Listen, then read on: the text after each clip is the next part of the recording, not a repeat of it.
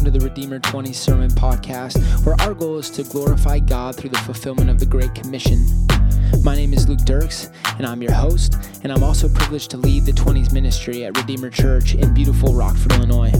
The sermon you are about to hear was preached at our Thursday night gathering at 7 p.m. We hope you enjoy this, and we hope you also join us at a future Thursday. All right. Yeah, good to see you guys.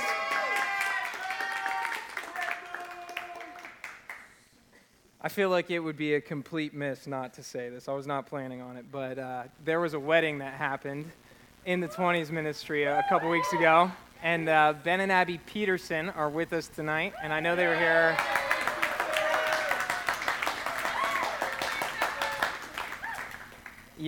If you don't know me at all, or first of all, my name's Alex, but then beyond that, Ben and I were roommates for half a year, but then he upgraded. So anyways, very happy for him. Very happy for him. Well, tonight is an exciting night for all of us because it marks the beginning of a new teaching series for the 20s ministry. We're going to be taking a break from the Gospel of John this summer so that we can study the greatest sermon ever preached, the Sermon on the Mount. So I don't really care if your favorite preacher is John Piper. I don't really care if it's John MacArthur. I don't really care if it's even Pastor John. Jesus does it better. And so we are going to go to his sermon, which is perfect. And over the summer, we're going to be exploring this incredible message from Christ in the Gospel of Matthew, week to week. So this is what we're going to be doing the rest of the summer. And really what you need to know from the beginning is that our vision for this series is that you would walk away every Thursday night reflecting your identity in Christ more clearly as a result of encountering God's law. The law of God is what takes center stage in the Sermon on the Mount. And ultimately, the same must happen in your life and in mine. And the reason for that is this. In Scripture, what you find time and time again is that God has set apart a people for himself. In the Old Testament, that group of people was limited to ethnic Israel. But now, through Christ's life, death, and resurrection, it has come to include everyone who puts their faith in him. And this is the good news of the gospel, that people from every tribe, every tongue, and every nation have been set apart by God through faith in Christ Jesus to be his people.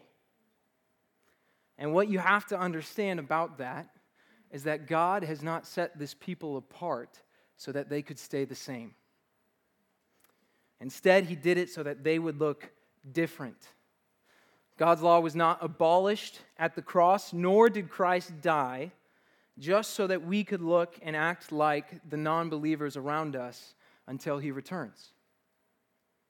Instead, the Apostle Peter says that if you are in Christ, that is, if you have put your faith in Jesus Christ, entrusted in him, and given your life to him, this is what the Apostle Peter says.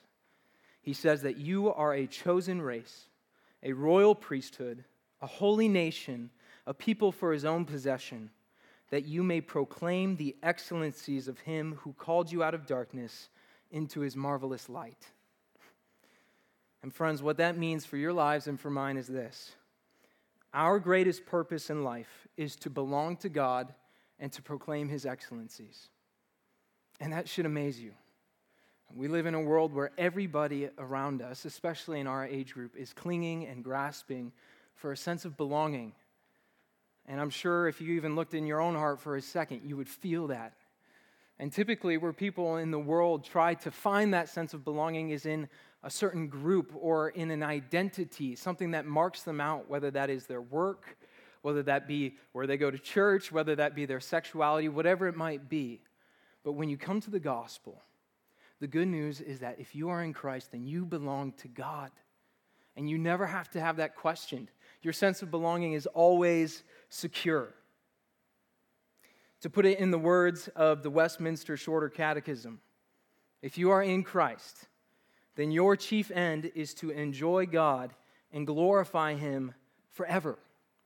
And that's the purpose that God gives you, and it is a glorious purpose. I hope you see that.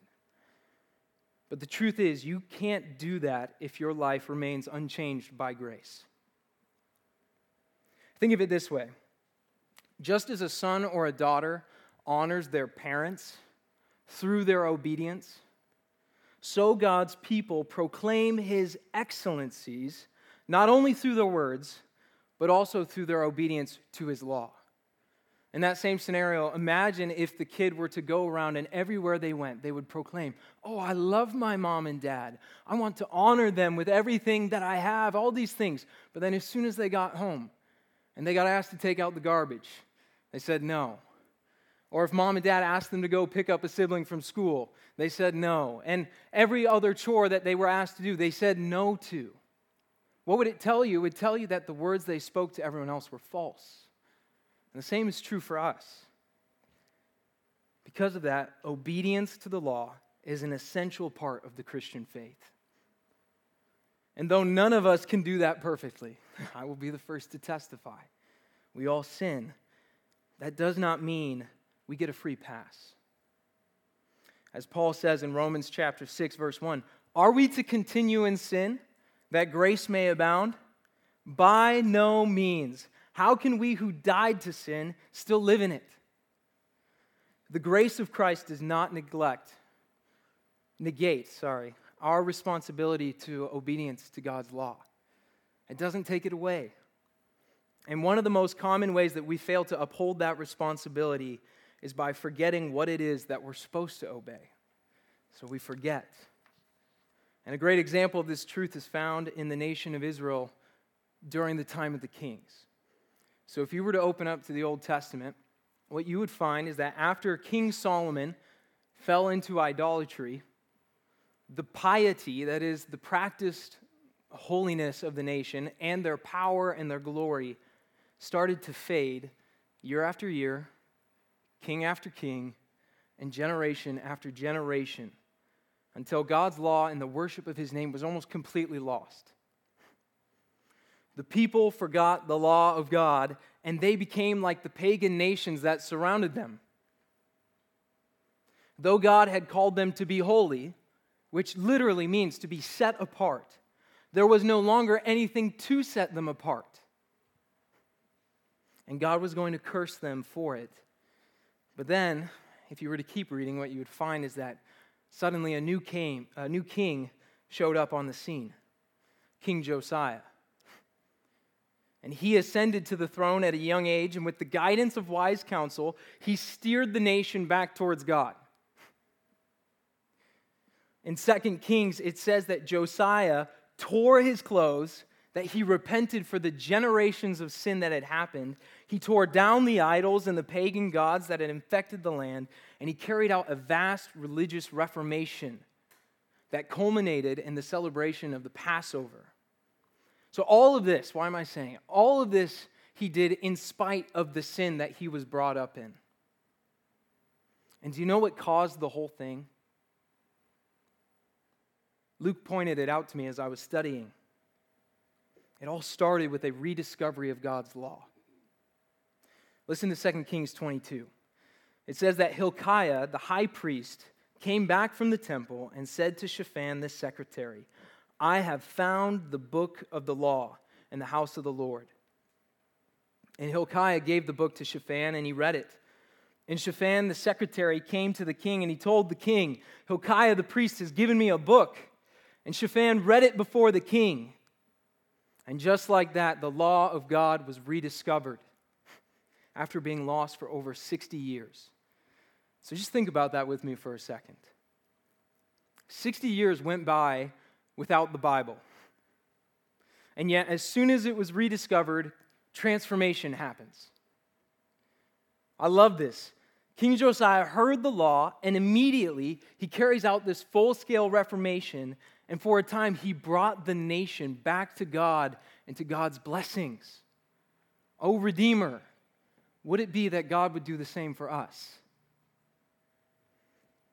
Certainly our hope is not found in the salvation of man or really in a country, but all the same, I think we should be grieved by the fact that our nation has abandoned its Christian heritage. We live in what I would call an increasingly godless society, much like Israel was in the book of Kings. And because of this, we all face two temptations. The first one is to despair, right? And I feel like we see this all the time, like just give up, right? You know, things were better back then. Now we have to deal with all this. Let's just circle the wagons. And they isolate. But the second temptation is that we would become like the world that we're living in. We're all frogs in a boiling pot of sin, so to speak. And because the changes start out small, we can easily stay blind to the influence that this world has on us as we're drawn away from practicing our faith.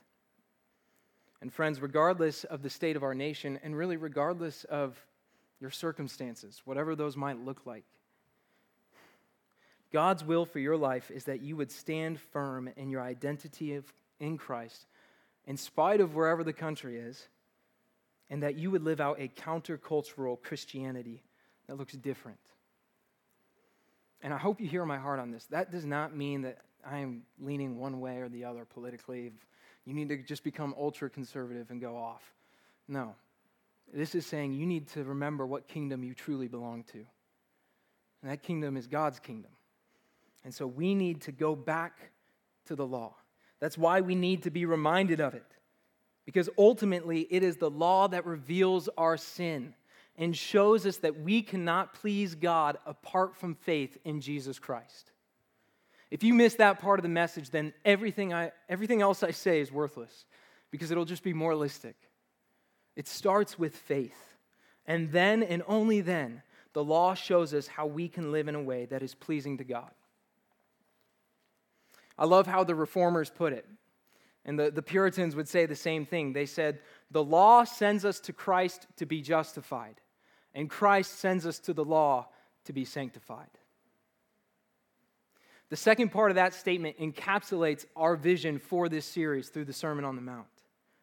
If you're here and you do not know Christ, if you are not a follower of Jesus, then more than anything, our desire is first that you would know that you're loved and that we want you here.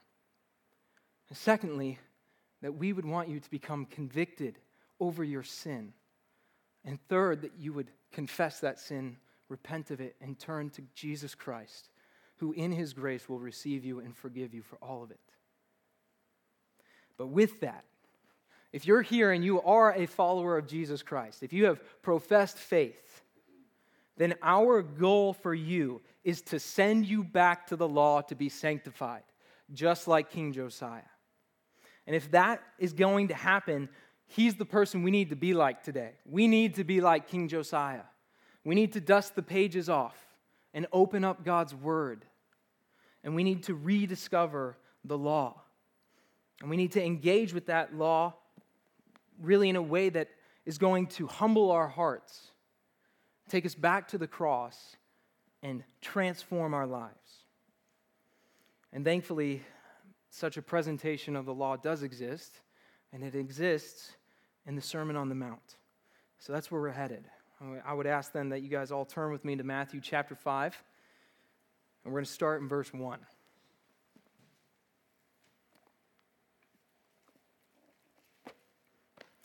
Really, with the rest of our time, that was my long intro to the series, so I will try and keep the message tight. No promises. But with the rest of our time, we're going to be going through Matthew chapter 5, verses 1 through 12. And my title for this sermon is Citizens in the Kingdom of God. So if you're taking notes, Citizens in the Kingdom of God. And I take that title from Philippians chapter 3. In verse 20, Paul says to the church that our citizenship is in heaven. And as I read that, the question that came to my mind, and really the question I hope to answer tonight, is what exactly does it mean to be a citizen in the kingdom of God? You see, when Jesus began his earthly ministry, he started out by proclaiming the good news of the kingdom everywhere he went. He was telling everybody around him, especially his followers, repent, for the kingdom is at hand. And he was going to invite them into that kingdom through repentance. So if they were to confess their sins, he's pretty much telling them, guys, look, the kingdom is here, ultimately because I'm here, so don't miss it. But what exactly was life supposed to look like if you got in? I'm pretty sure that would have been the question that many of his disciples were asking himself. You kind of can imagine it. All right, Jesus, we're here. You've invited us. We're all in. But now what?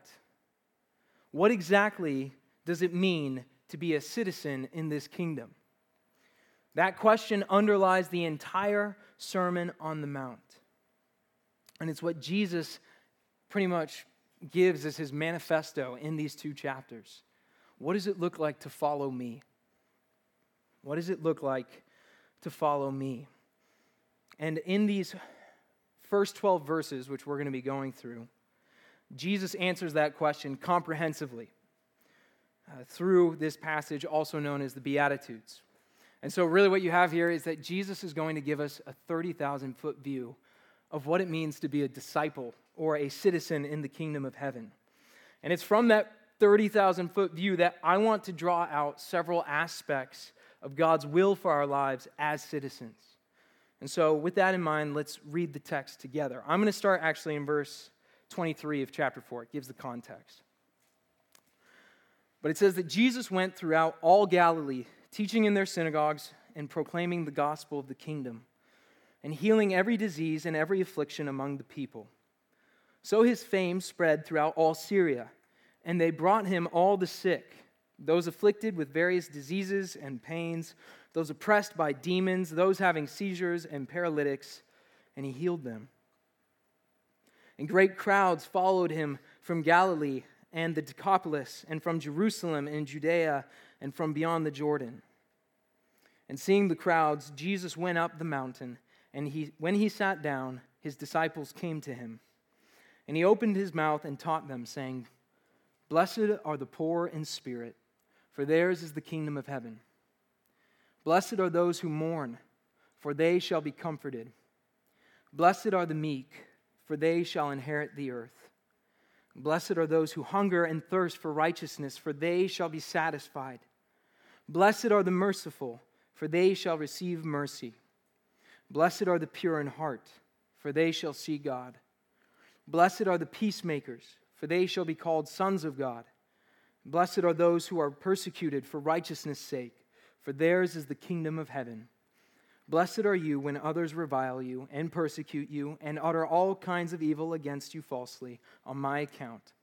Rejoice and be glad, for your reward is great in heaven, for so they persecuted the prophets who were before you."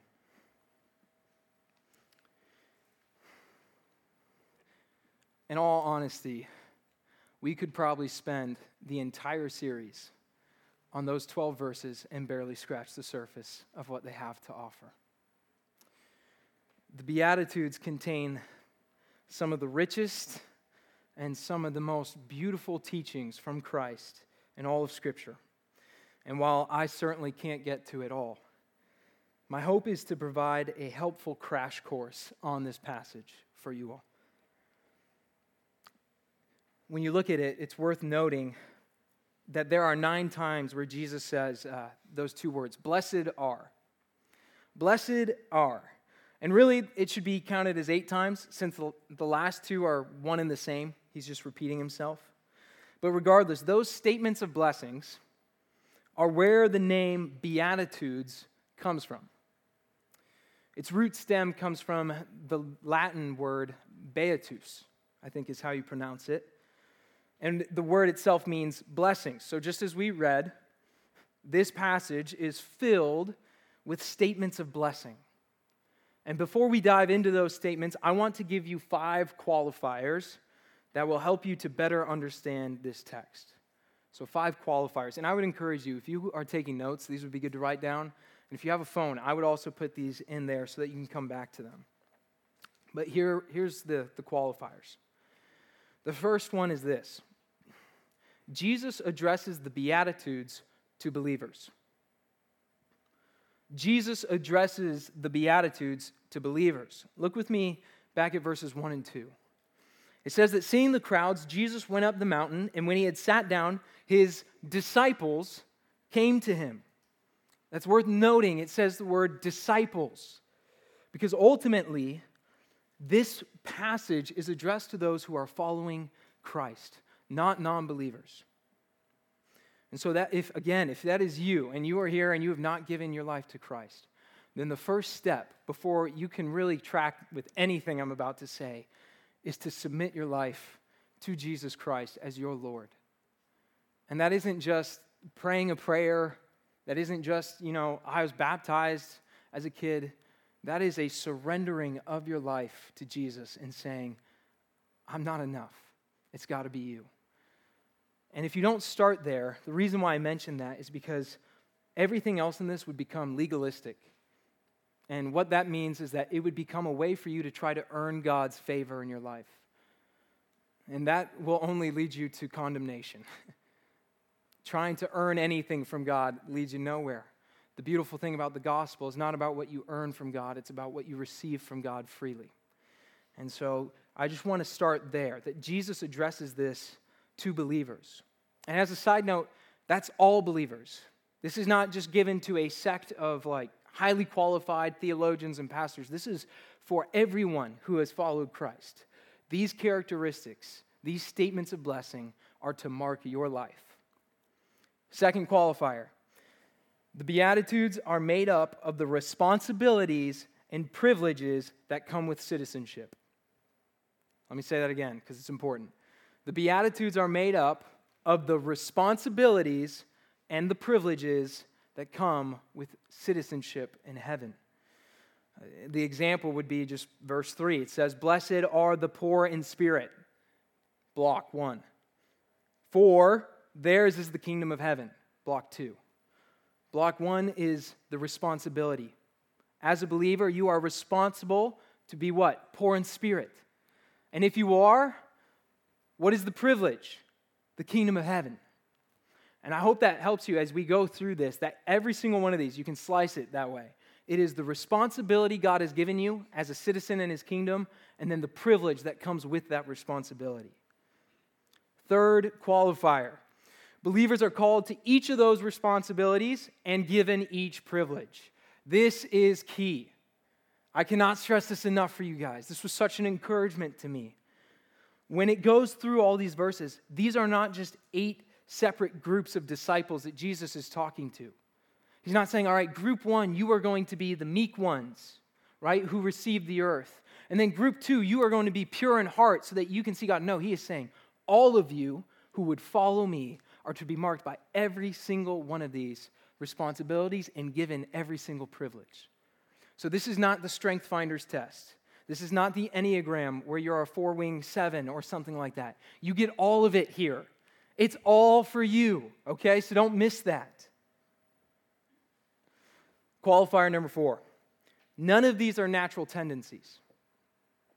Not one of these is natural to who you are as a sinner, which is all of us. And so every single one of these that we walk through are going to run contrary to the flesh within you. And I say that because the implication is that you will have to work at these things.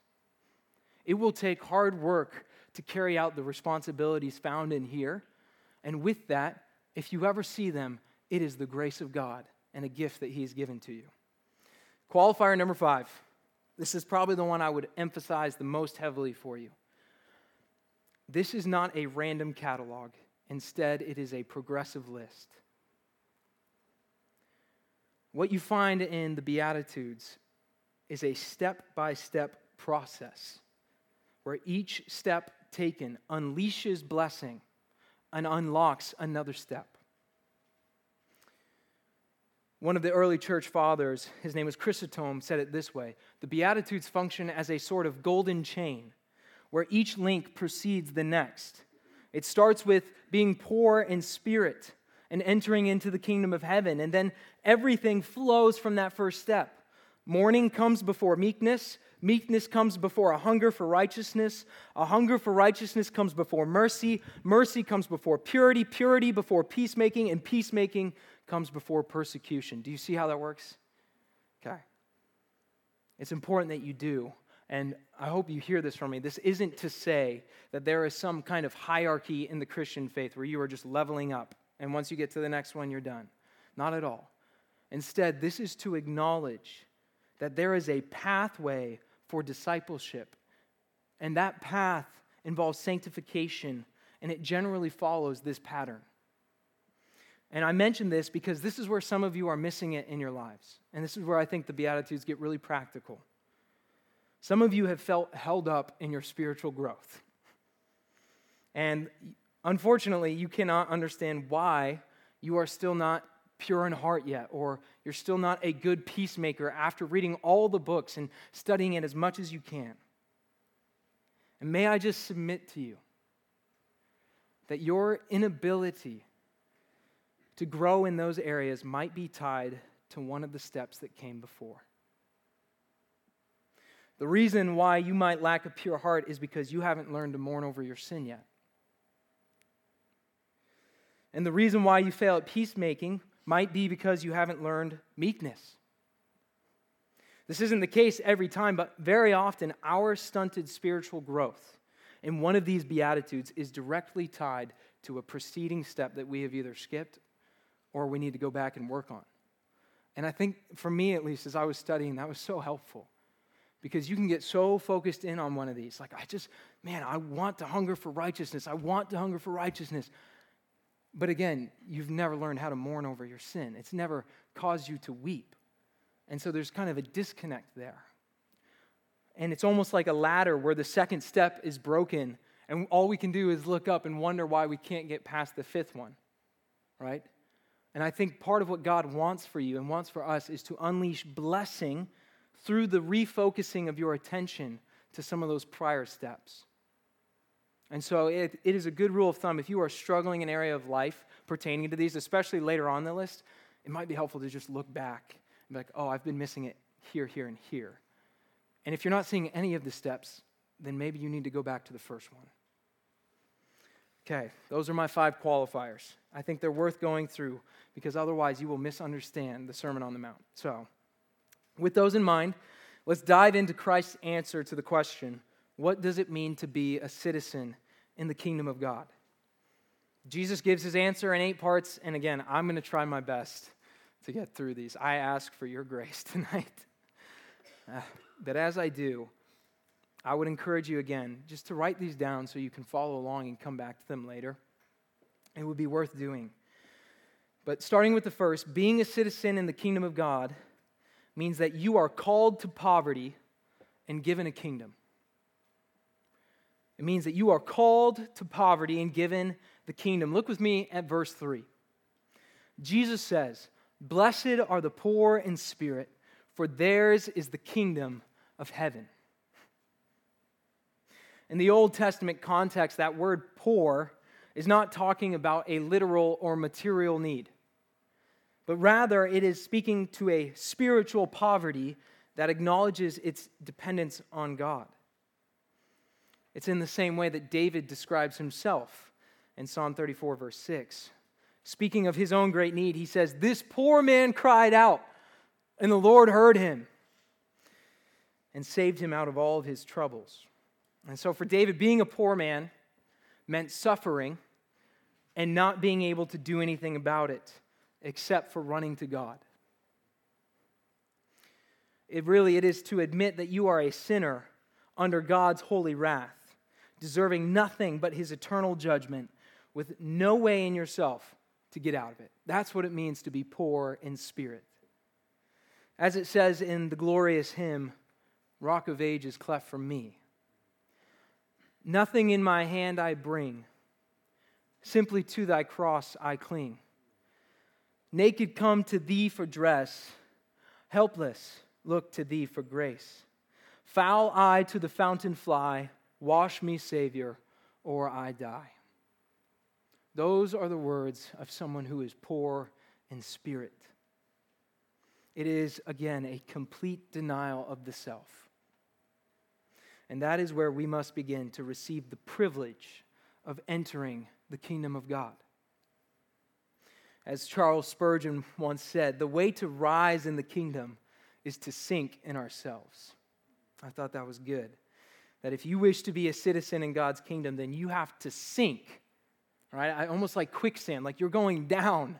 Whatever pride you have, whatever ability you think you have, it goes down and sinks away to a true acknowledgement of your helpless estate.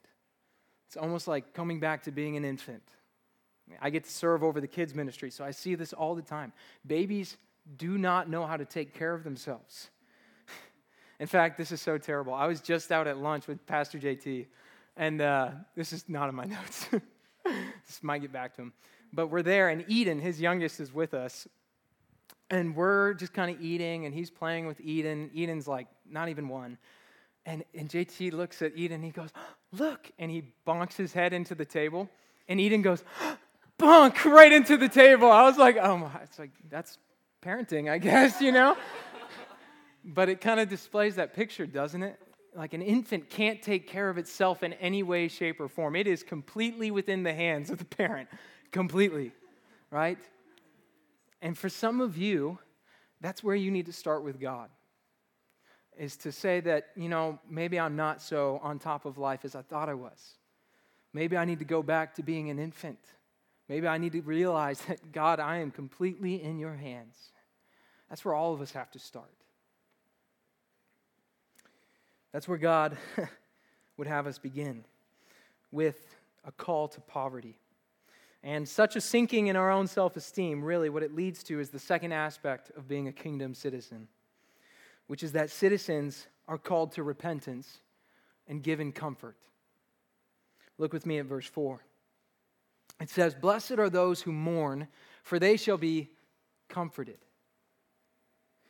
If you've ever lost someone near to you, then you know what it means to mourn. I don't wish that upon any of you, but it is an inevitable part of life. And I remember the first time it happened to me. I was a sophomore in college, and when I got the phone call, and I found out that a close friend of mine had been shot and killed. I didn't know what to do with that. And I remember a lot of long nights of tears and grief and sorrow, and it was heavy. And when you bring that to this text, Jesus says we should feel and really grieve over our sin in the exact same way. I think that adds a heaviness to it. That God would call us to show and to feel the same level of sorrow over our sin that we would experience when we lose a loved one. From the context of the passage, it's clear that Jesus is offering the privilege of comfort, not just to everyone who suffers a tragedy, but primarily to those who mourn the loss of their innocence and the damage that sin has caused to their relationship with God. And this is crucial for a disciple, because while it's one thing to be spiritually poor and know it, it's another thing entirely to be grieved by your sin and to repent of it. So let me put it another way. How many of you are aware that saying sorry is one thing, but being sorry is another? I think that's what Jesus is speaking of here. Being spiritually poor isn't enough by itself. Only those who repent from their sin afterwards are given comfort. And the clear application to me is that we ought to experience more godly sorrow as believers in Christ. One commentator I read said it this way: some Christians seem to imagine, especially if they are filled with the Spirit, that they must wear a perpetual grin on their face and be continuously boisterous and bubbly. And it just stops, puts a period, and puts no. Second period. No. The truth is that there are such things as Christian tears, and too few of us ever weep them. Friends, my question for you is this: when was the last time that your sin drove you to tears? And I'm not talking about the tears that come with the shame of getting caught or the pain of your sin, but I'm talking about the sin itself. When was the last time you wept over the damage that sin has caused to your relationship with God? Do you mourn over that? If not, then you, like all the rest of us here, need to learn how to stir up your affections through prayer and through the Word in regards to your sin. Why? Because Jesus says that citizens in his kingdom will be marked by a broken and a contrite heart. And he promises the comfort of forgiveness to those who repent in such a way over their sin. That is the privilege that is offered to you. And so really the first two go hand in hand. That to enter into the kingdom, to be a citizen, it is to be a broken person. It is to see how poor in spirit you truly are. And then after seeing that, not just wallowing away and having a pity party, but being grieved over it and repenting. What that means, it is to turn away from that sin and to turn to Christ, who stands with open arms and grace for you. And so as that mournful repentance increases, it leads to the third aspect of our citizenship, which is that citizens of the kingdom are called to humility and given the earth. In verse 5, Jesus goes on to say, "Blessed are the meek, for they shall inherit the earth." In the Greek, that word for meek is praus, and it means humble or gentle. And you might recognize it as the same word that Jesus uses in Matthew 11:29 to describe himself as the gentle and lowly Savior. It's meekness. And here in this passage, it is used to describe a humble disposition towards other people that comes from a true understanding of ourselves. If you have become poor in spirit and mourned over your sin, then it will teach you how to approach other people with humility. In the same way that working in the food service industry teaches you to be nice to new waiters and fast food workers. Really, that's what this does to you. I remember that my parents had a golden rule for me and all my siblings. Each of us had to work a year in food service so that we would not be trashy to people who worked in food service. For me, that meant I worked at Potbelly Subs for a year and a half. I regret the half. But I was there, and I'll be honest, I was not good at that job. I stank, and I messed up a lot of orders. But now, because of that experience, it helps me to have more grace for other people when they mess up mine. Do you see how that works? It's the same principle when it comes to meekness. Meekness is born out of a humble self-esteem, where you look back and you realize, oh, I am nothing. I am nothing. God is everything. So why would I ever be prideful towards this person? Why would I ever think I'm better than them? Why would I ever think they're better than me? Both those are pride. It's the comparison in either way. In Christ, you are given meekness through a humble self-esteem. And such people, Jesus says, will inherit the earth. And this is where it gets countercultural. Because the expectation we bring to the table is that you have to be mighty. You have to be ambitious. You have to steamroll other people if you're going to be something in this world. Right? You have to go out there and get it. But for the believer, our responsibility and our privilege is the complete opposite. We don't enter into our spiritual inheritance through our might, but through our meekness. So that when we have humbled ourselves before God and man, Christ's divine power gives us everything that we need for life and godliness. Even if it seems like we're deprived or poor in the eyes of the world, it is the humble who will be given the earth because they will know what it means to be forgiven and to live with Christ. That is life-altering. If you have an obsession with wealth and power and money, then what you need is meekness. I would say, go look at Christ. He described himself as that gentle and lowly Savior. He has called us to do the same. He has called us to do the same.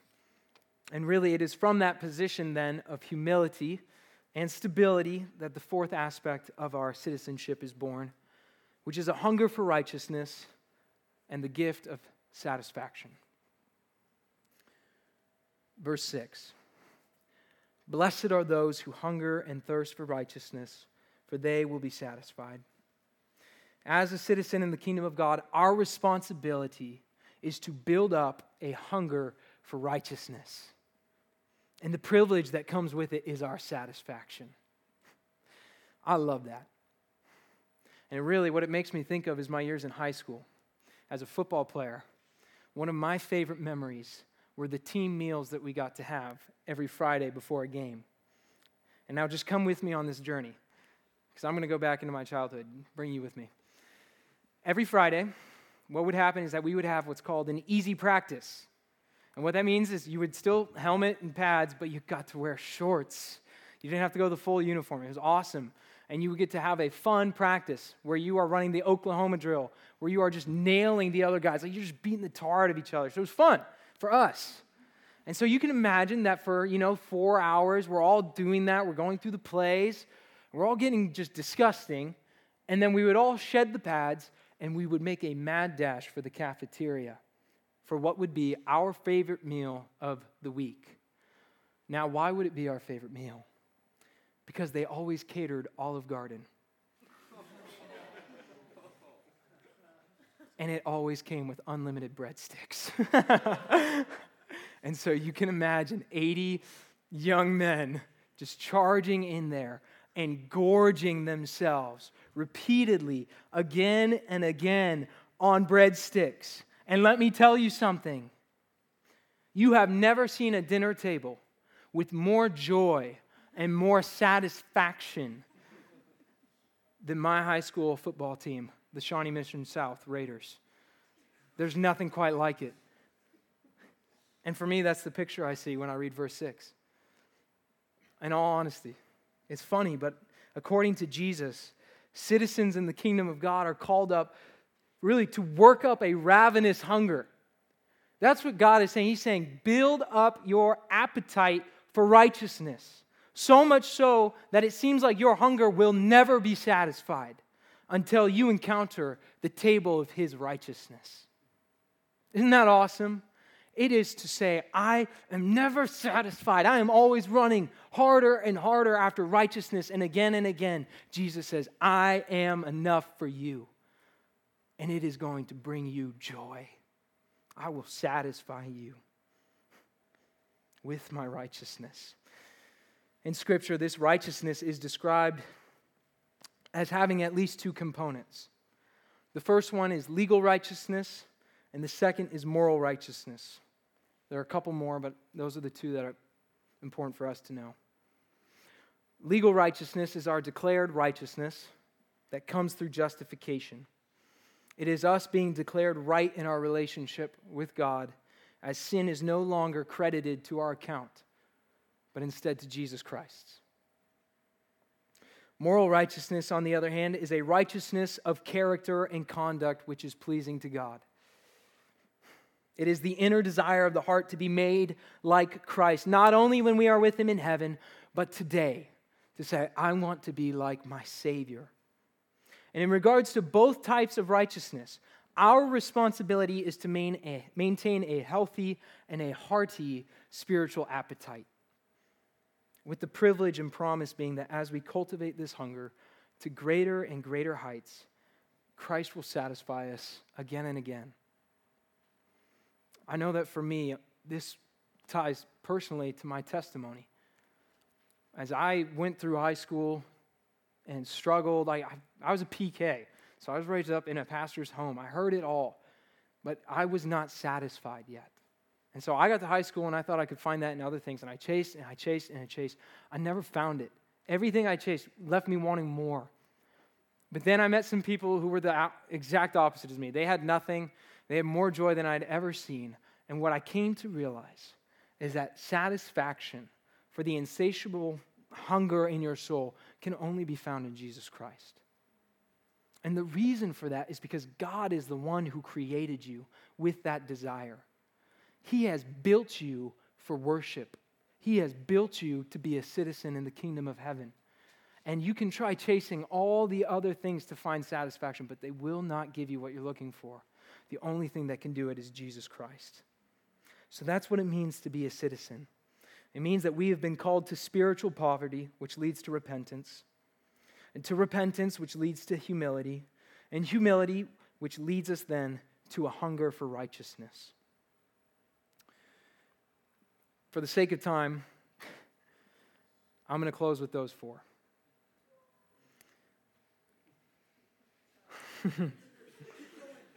But before I do, I would be remiss not to mention the second half. So according to Jesus, kingdom citizens, in verses 7 through 12, according to Christ, we are also called to be merciful. We're called to be pure in heart. We're called to be peacemakers. And we're called to be persecuted. And that's the trajectory. Again, some of these come into play at different points in your life. But as you become a disciple to Christ, those first four really focus on your relationship with God. And that's where I've stayed tonight, because I think it's worth staying there. But afterwards, it goes to your relationship with people. When others are hateful towards you, you respond with mercy. When other people in this world are giving themselves over to lust and to debauchery and depravity, you are called to be pure in heart. Where everywhere you look, there is conflict and really just increasing divides, you are called to be a peacemaker. And Pastor John did a whole series on that. One word, peacemaker. And my key takeaway is that being a peacemaker doesn't mean you step away from conflict. It means you step into it.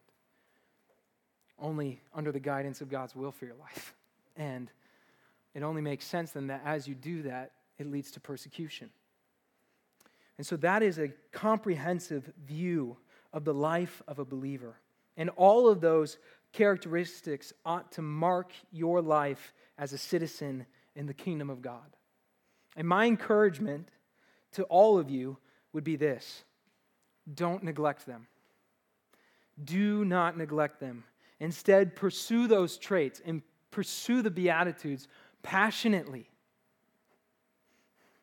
Let everything in your life be given to reflecting your citizenship in heaven, not as your way to earn it from God, but in response to the fact that He has already given you the kingdom through His Son, Jesus Christ. And now you are a servant to the King. That is what you are, a citizen. You have responsibilities and you have privileges. And the joy of your life will be to pursue them to the glory of Christ with everything that you have. To those of you who are here and are not yet citizens, if you have not given your life to Christ, the offer is given to you right now. The amazing thing about Scripture and about the gospel is that Christ invites all. There's no height test you have to pass. All that's required is faith. And so that Christ would come to you, and through His word, He would say, believe in me, repent of your sins, trust that I am the Son of God, and that through the life that I lived, through the death that I died, and through the return that I am soon to make, I will rescue you if you put your trust in me.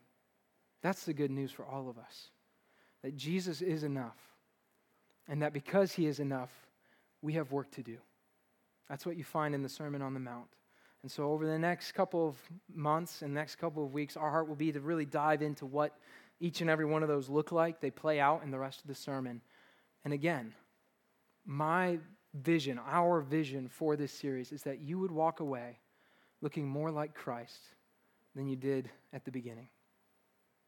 Let's pray. Dear Heavenly Father, thank you for your word.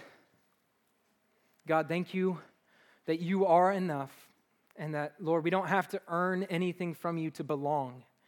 That, God, it's all freely given through Jesus Christ. God, I pray that you would stir up our affections for our Savior, and that, Lord, as we direct our eyes to Him, and that as we strive to live for you, God, we would do it all by the power of your Spirit. That, God, we would be humble, that we would grieve sin, Lord, that we would be meek, and that we would hunger for righteousness. And that, Lord, we would experience the privileges that come with those steps, Lord, not only in the future, but now. That, God, we would experience blessing today, that like King Josiah, there would be a transformation in our lives, in this group, and in our city even, as your law is rediscovered. And as it drives us to Jesus Christ. God, only you can do this. If we strive to build without you, we labor in vain. God, it has to be your work. It had to be your work in my life. It had to be your work in every life here. God, salvation is a miracle. It comes through your Spirit. And so I pray that by your Spirit, more would come, that people's lives would be transformed and that they would be set free from the bondage to sin, to worship you forever in this life and in the life to come. God, we pray that all these things would happen ultimately so that your name would be glorified. We want the kingdom to go forth. We want to be faithful citizens so that our King is exalted. He is the most glorious King. He is the most gracious King. And Lord, I pray that even in our weakness, we would follow him faithfully to the end. We pray this in his name. Amen.